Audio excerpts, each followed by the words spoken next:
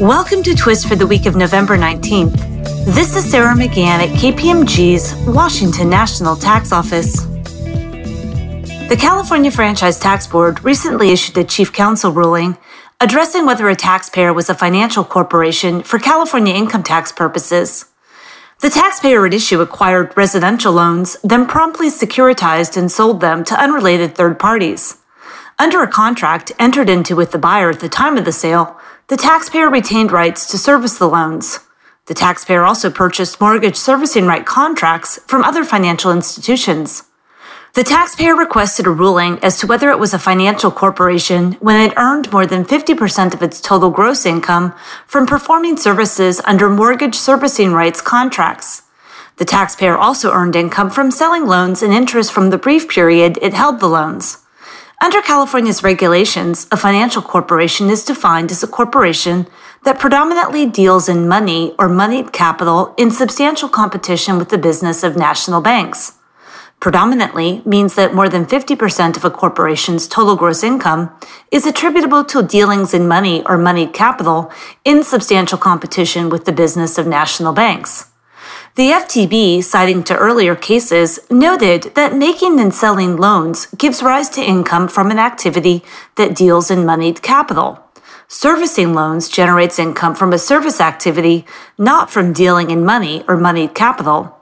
Because the taxpayer derived more than 50% of its gross income from performing mortgage servicing activities that were not attributable to dealings in money or moneyed capital, the FTB concluded it was not a financial corporation.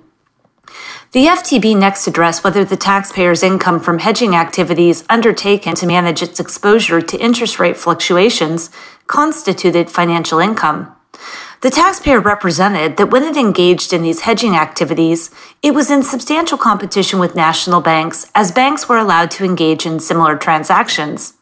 However, in the FTB's view, regardless of whether banks are allowed to engage in hedging, the taxpayer's hedging contracts and transactions did not constitute dealing in money or moneyed capital as required under the regulatory test for a financial corporation.